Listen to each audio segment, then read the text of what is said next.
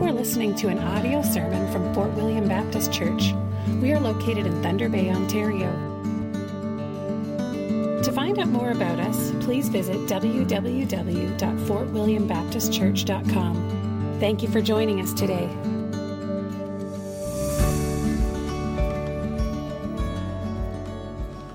Good morning, everyone. We certainly do live in interesting times. Reminded again this morning, I was walking in the first service a little early, and there was a visitor. And the ushers, doing their job, of course, were telling the visitor, sorry, you can't come in. And so the visitor sat to the side to make sure there would be enough room. But I mean, how often do you tell a visitor you can't come into a church? But fortunately, there was a little room at the very back, and he came in. So that's interesting. Today we're looking at a very familiar passage. Last week I was here, and if you were here, I spoke on Malachi. And hopefully part of the message, or a big part of the message, was Malachi as the last book of the Old Testament is, at least I suggested to you, a summary of the people of the Old Testament with regard to their relationship with God. And that is, on our own, we are incapable of relationship with God. And so Malachi, as the last book of the Old Testament, does what? Continually points to man's need for a Savior. And so today we're going to look at the Savior, Jesus Christ, and how he graciously works in the heart of one individual and hopefully make some application to us as well. So we are going to look at a very, very familiar passage.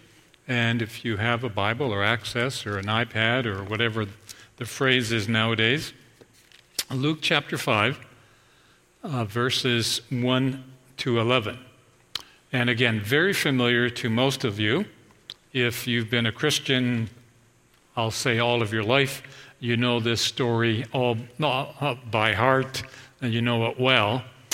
So please bear with me, because hopefully as we go through it, we can glean some godly points from this passage together. So I'm going to read Luke chapter 5, verses 1 to 11. Now it happened that while the crowd was pressing around him and listening to the word of God, he was standing by the lake at Gennesaret. And he saw two boats lying at the edge of the lake, but the fishermen had gotten out of them and were washing their nets. And he got into one of the boats, which was Simon's, and asked him to put out a little way from the land. And he sat down and began teaching the people from the boat. And when he had finished speaking, he said to Simon, "Put out into the deep water and let down your nets for a catch." Simon answered and said, "Master, we worked hard all night and caught nothing. But I will do as you say and let down the nets." And when they had done this, they enclosed a great quantity of fish, and their nets began to break. So they signaled to their partners in the other boat for them to come and help them, and they came and filled both of the boats so that they began to sink. But when Simon Peter saw that, he fell down at Jesus' feet, saying, "Get away from me, Lord, for I am a sinful man."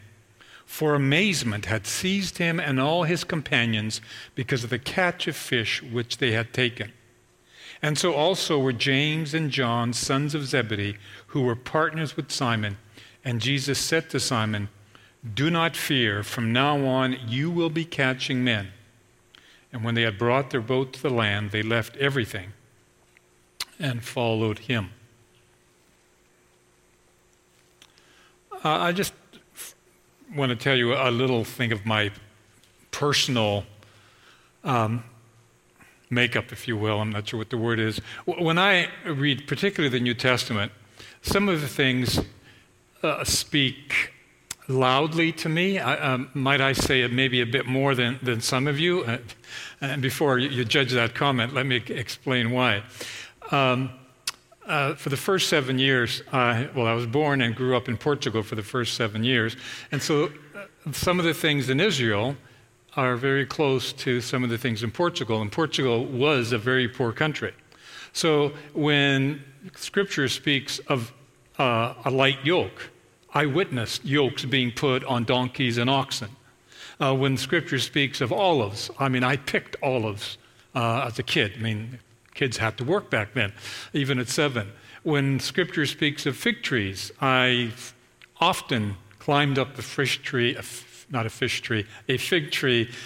and ate fresh figs.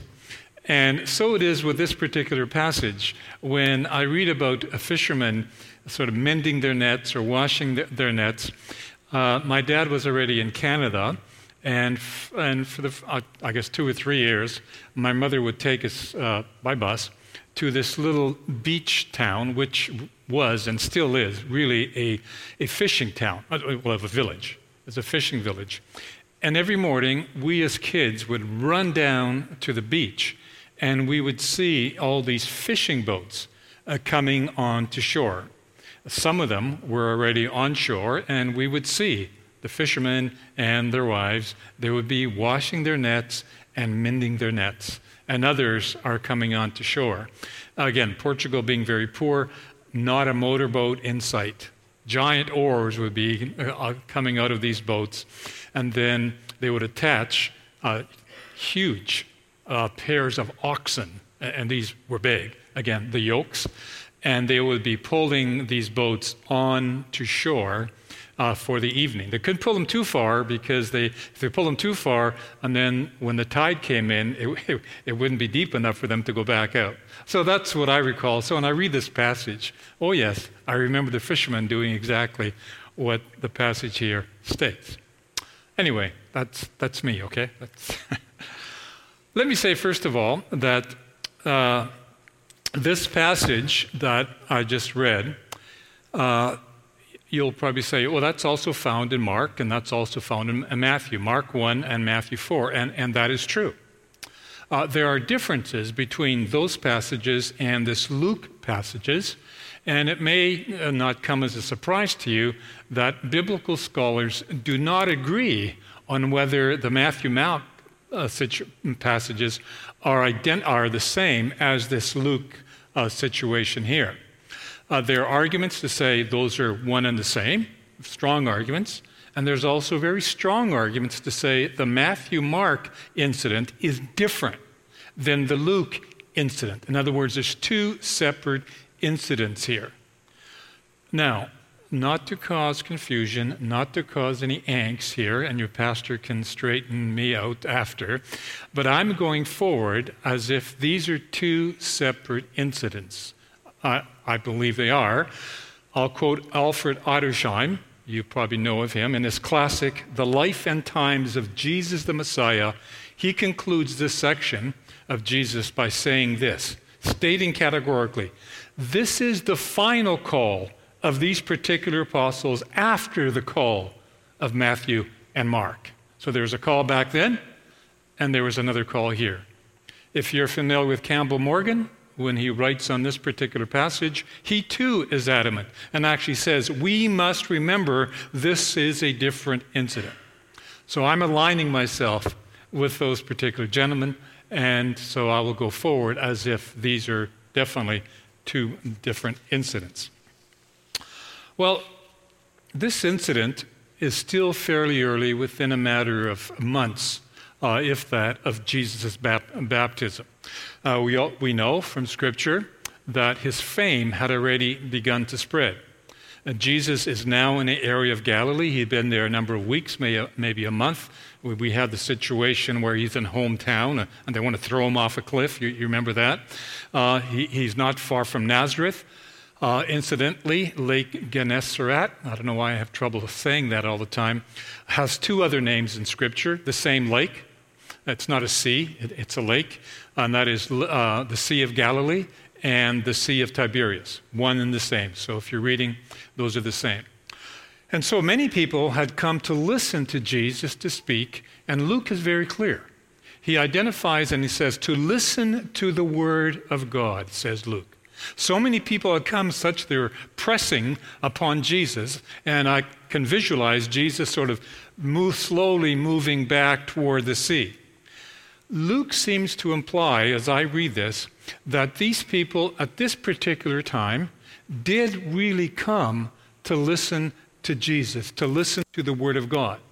Jesus, yes, had performed some miracles up this time. He had performed some healings to this point. But these people, again, at this point in time, were not coming to have their stomachs filled as per later. We know that happened. But rather they came to hear the Word of God. And unbeknownst to them, at this point, okay, hearing the Word of God from God Himself. Oh, to be there, right?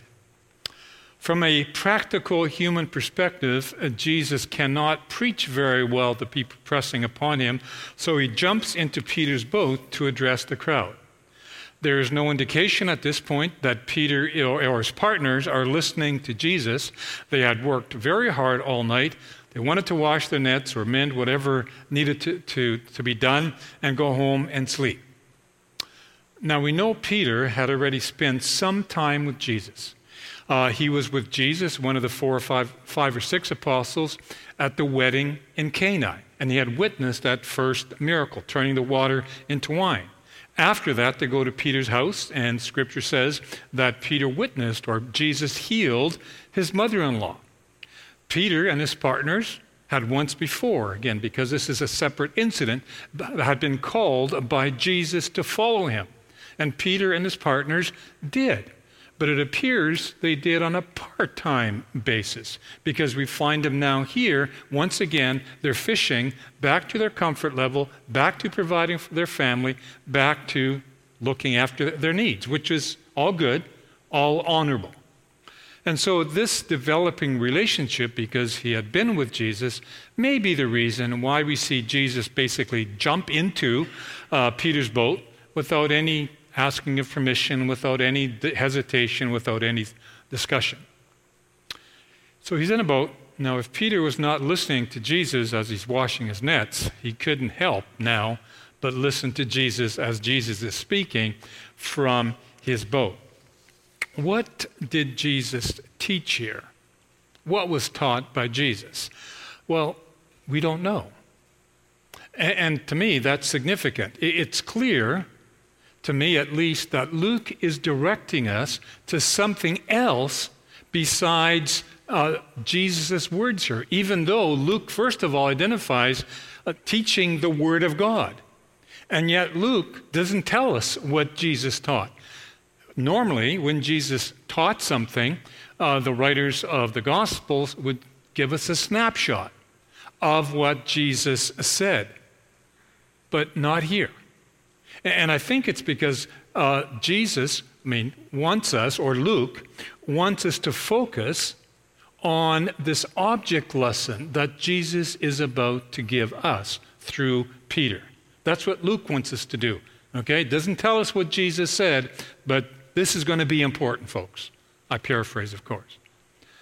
And so Jesus finishes teaching, and I don't know, if we were Peter, all of us, I think we would be grateful, because our expectation, Jesus asked us to take us out a little further. He finishes teaching, and he's finished. My muscles are sore. My eyelids are extremely heavy with sleep. Now I can go home and rest, because I got to do this again this evening. But no, that's not what happened. Jesus asks Peter to go out a little farther, and let down their nets. Likely, one of Jesus' partners was also in the boat, because the boats were approximately 25 feet long, approximately, and would need at least, if not more, 2 men to row the boats and work with the nets and haul in the nets. It is also likely, as we'll see in a second, that the other boat also went with Peter out a little farther because of the way the nets worked. What was Peter's reply in verse 5? According to most commentators, Peter's reply here is none other than a polite, gentle, but frustrating rebuke of Jesus. Clearly, Peter at this point did not yet recognize Jesus as God. You see, Peter was a fisherman, okay? This is what he did for a living. He knew fishing, when to put out the nets, when not to put out the nets. And for me, I can almost visualize Peter in a sense of frustration, just biting his tongue to tell Jesus he's wrong. But he holds. Jesus was a carpenter, not a fisherman. And essentially, Peter is saying to Jesus, look, we know what we're doing. We've been doing this for years. And at night is when you catch the fish, in the shallows, not in the heat of the day out in the deep. Everything that Jesus was asking Peter to do pointed to a fishing expedition that was going to result in failure, according to Peter's experience, according to the fisherman's experience. Then he says, and besides, we've worked hard all night. And Peter was not exaggerating. Fishing was, in fact, hard work. These nets called drag nets, and they're still used today, except everything's mechanized, would be carefully thrown into the water as the boats, plural, it would require at least two, maybe more, are maneuvered into a semicircle. One end of the net was weighed down and would descend as far as possible to the bottom, and then the men would be pulling on the nets into the boat to see if they caught anything. And this would happen time and time and time again, all night long. And so when he said, we've worked hard all night, they did work hard all night. And so this particular night, God providentially saw to it that they caught nothing. But we at the same time can hear a sign of frustration as Peter, in his reply, says, okay, Master, we'll do as you ask us, possibly acknowledging that Jesus was a man from God, acknowledging that he was an important rabbi. And as verse 5 and 6 then tells us, the narrative tells us, there was such a bumper catch that they called the other guys that were already in the boat to help with the catch, and both boats began to sink. And I was trying to figure out how many fish would it take to sink a boat approximately 25 feet long and 4 to 5 feet deep. I couldn't, because there's so many there's approximately 7 species of fish. Some of them are that long in the Sea of Galilee, some that long. So what type of fish they caught, I don't know. But the answer is an awful lot of fish. That's the answer. But Peter's response, I would suggest if such a scenario happened to many of those folks back then, and if we put it in today's context, if this type of thing happened to many folks, maybe us, we would do what? We would want to sign Jesus up as a business partner really quick. Because, man, we've been fishing for all our lives, and this was a bumper catch, and all we can do here is see dollar signs. Increase our wealth. We want Jesus to give us that wealth, do we not? Now, I digress for a second, because sadly, this is precisely how Jesus is looked upon even today, and I say that with a sense of frustration, with a sense of sadness, by certain elements of Christianity, because they look at Jesus Christ, the Son of God, as a perpetual cash machine, where you put your card of faith, and it's got to be your faith. Never mind the fact that God gives the faith. They ignore that part. And you put in your card of faith, and then Jesus will give you all that you want. And if you don't get all of you want, then it's your fault, not his, because you don't have enough faith. The push is to follow Jesus because he wants the best for you, and their definition of the best is what the world has to offer. They want to say, you've got to be healthy, you got to be happy at all times, and you got to be wealthy, because that's what Jesus wants. And of course, send us a little bit of money because God is going to bless you the more money you send in. Folks, if you're at all in doubt, that is not the gospel of Jesus Christ. Because these folks who push that false gospel ignore the vast majority of Scripture, where Christians are in persecution, where Christians are poor, where Christians are running for their lives because they're being persecuted by Roman Caesar. That is not the gospel of Jesus Christ. But what is Peter's reaction here? Well, first of all, of course, he didn't imagine a big fat bank account. No, he fell at the feet of Jesus and he says, "Get away from me, Lord. I am a sinful man." Something has changed now in Peter that was not there before. He had witnessed Jesus' miracles before. He had heard Jesus speak before.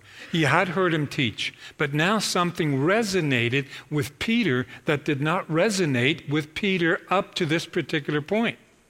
And we have to understand that Peter goes from calling Jesus Master to now calling him Lord, Kyrios, the divine name for God Adonai. Now, it is true that at times Master and Lord are used interchangeably. That is true. But those that study the Greek say that the word here, Lord, is indeed Kyrios, God Almighty. So that is what Peter is calling Jesus. Not Master now, but Almighty God. And so Peter's view of Jesus has moved from Jesus as simply an extraordinary person from God to God himself. That's the change. Peter now recognizes he's in the presence of God, and this is the turning point for Peter.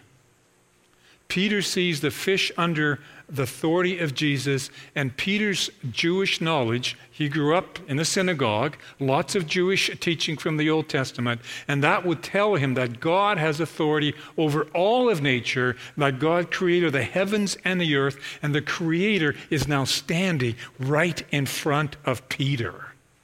That's what changed Peter's heart. And from his Jewish teaching, then Peter echoes what he thought he has learned from Jewish scriptures, and he says, "Get away from me, Lord, I am a sinful man." And he makes this statement with fear and trepidation. And Peter is beginning to faintly see Jesus as God. God who is perfect in purity. God who is perfect in absolute holiness. But in contrast to this purity and holiness that Peter sees God in, he sees his own sinfulness. Get away from me, God. Peter does not want Jesus to see his sin because Christ's holiness reveals or it magnifies our own sin as it did for Peter. Does it for us? Does it for you and me? It ought to. That's the point. It's the same cry of Abraham when he said, "I am just dust and ashes." It's the same cry of the very familiar passage from Isaiah. "Woe is me, for I am ruined because I am a man of unclean lips." It's the same attitude of that tax collector who's afraid to look up to heaven, to God. He's beating his breast because of his sinfulness. You read the prophets Jeremiah and Job, and their attitude, the same attitude, acquiesce before God as to who they really are before God. God in absolute perfect humility, holiness, and man whose righteousness is filthy rags. It's the rightful attitude of the heart when men and women truly have their eyes opened to see a living, holy Jesus Christ. Folks, we all ought to behold an uplifted, a glorified, holy, radiant Christ. Yes.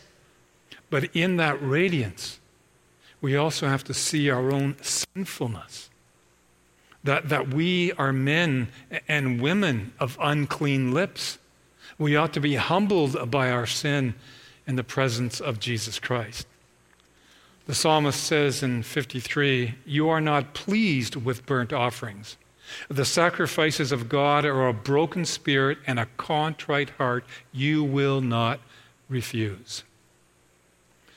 This attitude of humility before God, I suggest, is a sign of true conversion to God. It's a recognition of who I really am before that holy God. And without His grace, I am ruined. I am undone, says Isaiah. And again, we have to ask, I ask, has this happened to me? Has this happened to you on a regular basis, acknowledging our sinfulness before a holy God? If we don't have this broken, contrite heart before God, we ought to examine our relationship before God. This was now the heart of Peter. And through this incident, Jesus opens the eyes of Peter and his partners as to whom they followed and called Master, but now they call him Kyrios, Lord. Get away from me, Peter also says. As a new believer, as a babe in Christ, if you will, he sees his sin and he wants Christ to leave. In his sin, he thought the solution was for Christ to leave his presence. Peter, as a sinner, was not comfortable in the presence of holiness. It's the same situation. You might remember the Israelites. They didn't want God to come directly to them. And so they asked Moses, because once again, God reveals their sin. Peter was not comfortable in the presence of holiness, nor should he have been, nor should we be. Christ's holiness ought to be convicting to us if you are a believer in Jesus Christ. Peter, as a newbie in the faith, says, "Depart from me." And his solution, so he thought, was to have God not look at him because of his sin that he was in. That's what Peter thought. Well, we have to jump ahead roughly 2.5 years because we can't leave Peter in this situation. At least because of his response, yes, he was a sinner, his response at this point in time was incorrect. And we, as Peter, acknowledge our sin. Unless sin is dealt with, we will all end up in a lost eternity.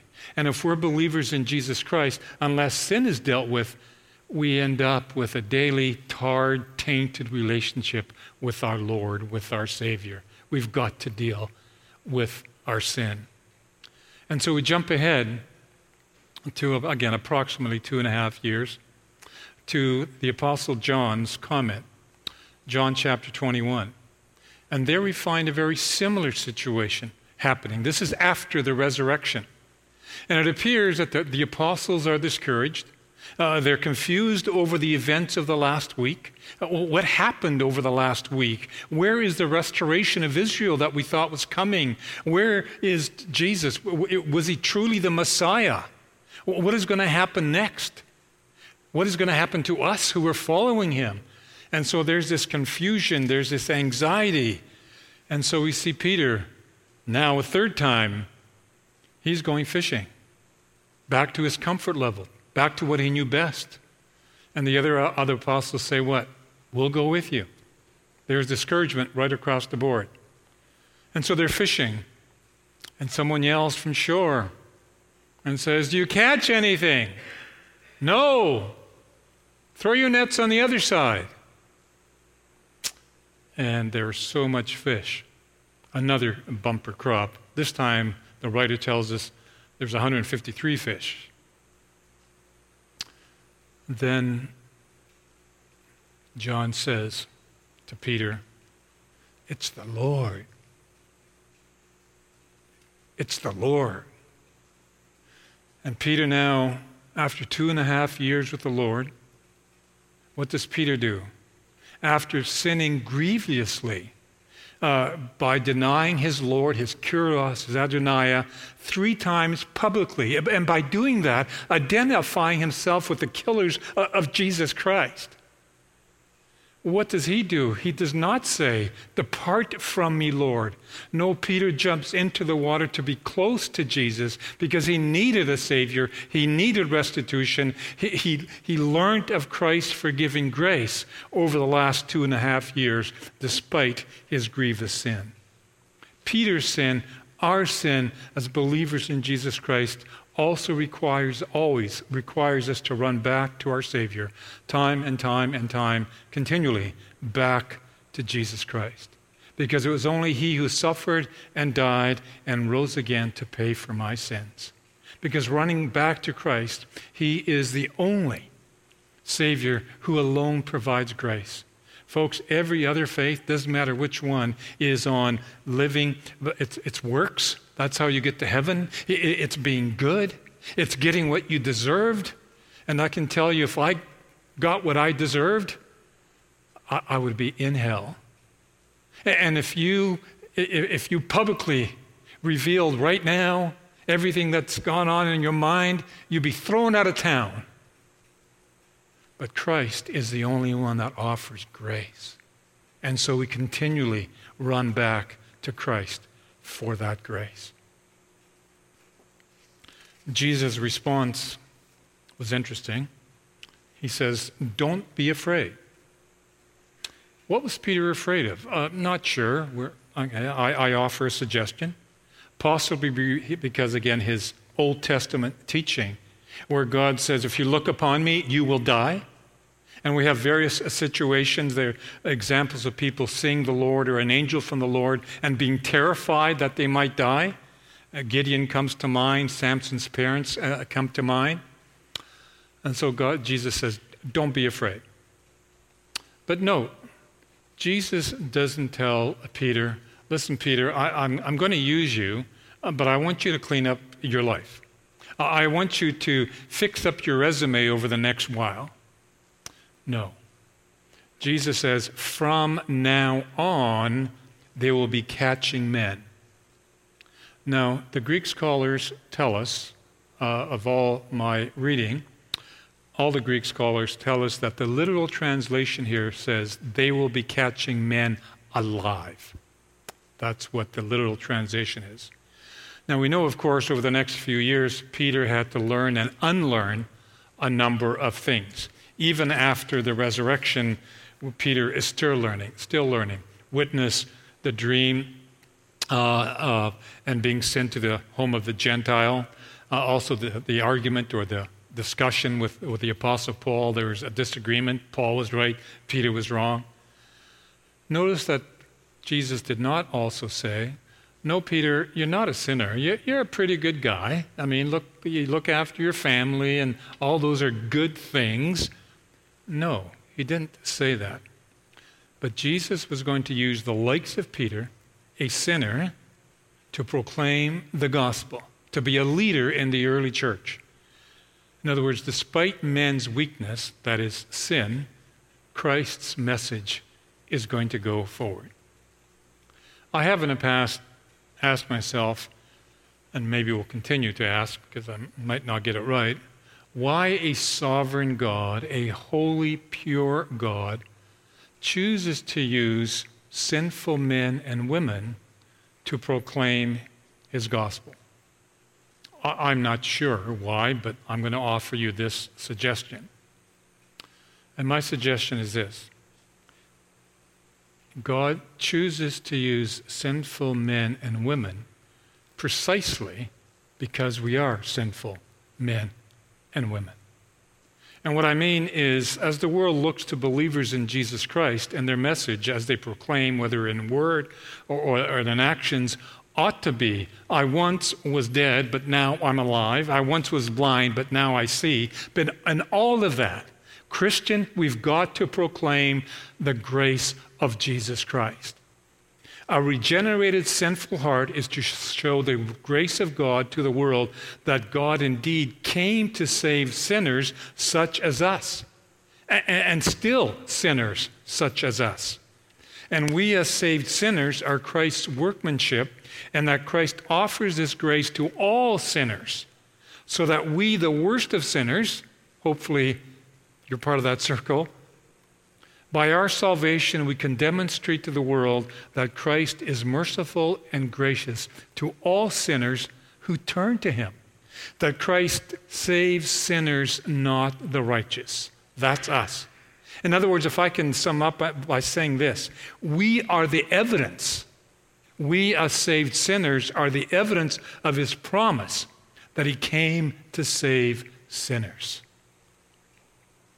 And as sinners, we go forward to proclaim that message again in whatever gift area that we have, not because we're sinless, we admit we're sinners, nor because we have the ability to turn people to Jesus Christ, but because all authority has been given to Jesus Christ.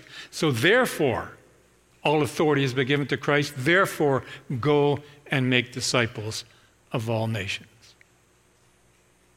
So he says to Peter, from now on, you will be catching men alive. I have to be cautious in applying this phrase because there's misunderstanding, there's different understandings, not misunderstandings. I don't have the be-all here. There's different understandings of that phrase. But what is Jesus saying? Well, let me offer at least this. In part, Jesus is saying, again, keep in mind that Peter was steeped in the Old Testament knowledge. And so Jesus is saying, who is sovereign over the fish? In other words, even if there's no fish in that sea, who created the fish instantly? Who directed the fish to enter the net? And these would be rhetorical questions, of course, for Peter. And so in this same way, God is sovereign over men and women. Christ tells us that no one can come to the Father unless the Father first draw him. In other words, God convicts men and women's hearts, thus we are drawn to him, and we are now alive to the things of God, not before. And so I suggest a context for Peter is this, that men and women are drawn to God and now alive to the things of God, and you, Peter, are going to have the responsibility of leading and teaching men who are now alive. Now we see this, I think, proved out for us in the book of Acts, where Peter preaches his first sermon, and we have 3,000 men and women turn their life over to Jesus Christ. Then 5,000. And I could not help but think of Peter on this first sermon as he witnesses all of these people yell out, what must we do to be saved? Repent and believe the gospel of Jesus Christ. I can't help but think that Peter must have, in my mind, thinking back to this very miracle of the abundant fishes. And he's saying, oh, that was what the miracle of the fish was all about. In other words, I did nothing except obey Christ's command to preach, and we have an abundant harvest here. I simply obeyed. Just like I simply obeyed when he said, go out deeper, when it was impossible to fish, so he thought, and they got a bumper harvest. It's all about God. I just have to say one more thing about the last verse. And they left everything and they followed him. And that is true.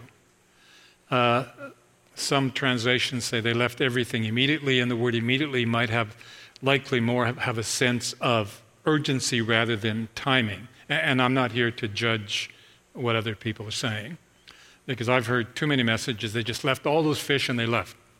From what I know of the Lord, I don't think that's what happened. Yes, they left everything and followed him.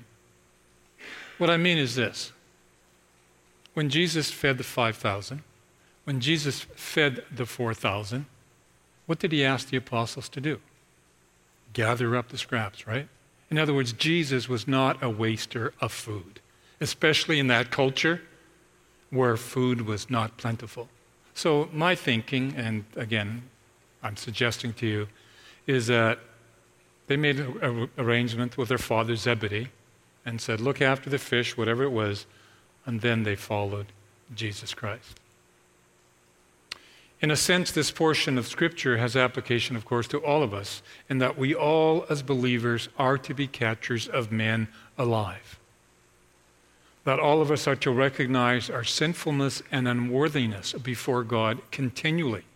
And that we all are to run to Christ, our Savior, and trust that Christ is sovereign over the affairs of men and women as he sends us out to proclaim the gospel in however way we have that ministry. But it seems also here, though, that Luke seems to focus on Peter and the object lesson that Christ used to illustrate Peter's destiny. Not only here, but also in John chapter 21. He was specifically called to be a catcher of men alive. And many out throughout our Christian history have had the same calling like Peter. And you know what? Sinners, the lot of them. Isn't it amazing that the Christian church continues to thrive despite what we might not see it so visibly, because sinners are proclaiming the gracious gospel of Jesus Christ. And yet others don't have the same ministry as Peter. They're called for different tasks as per their gifts. Seeing Jesus as God was a dramatic turning point for Peter and his partners, resulting in this commitment to follow Jesus Christ.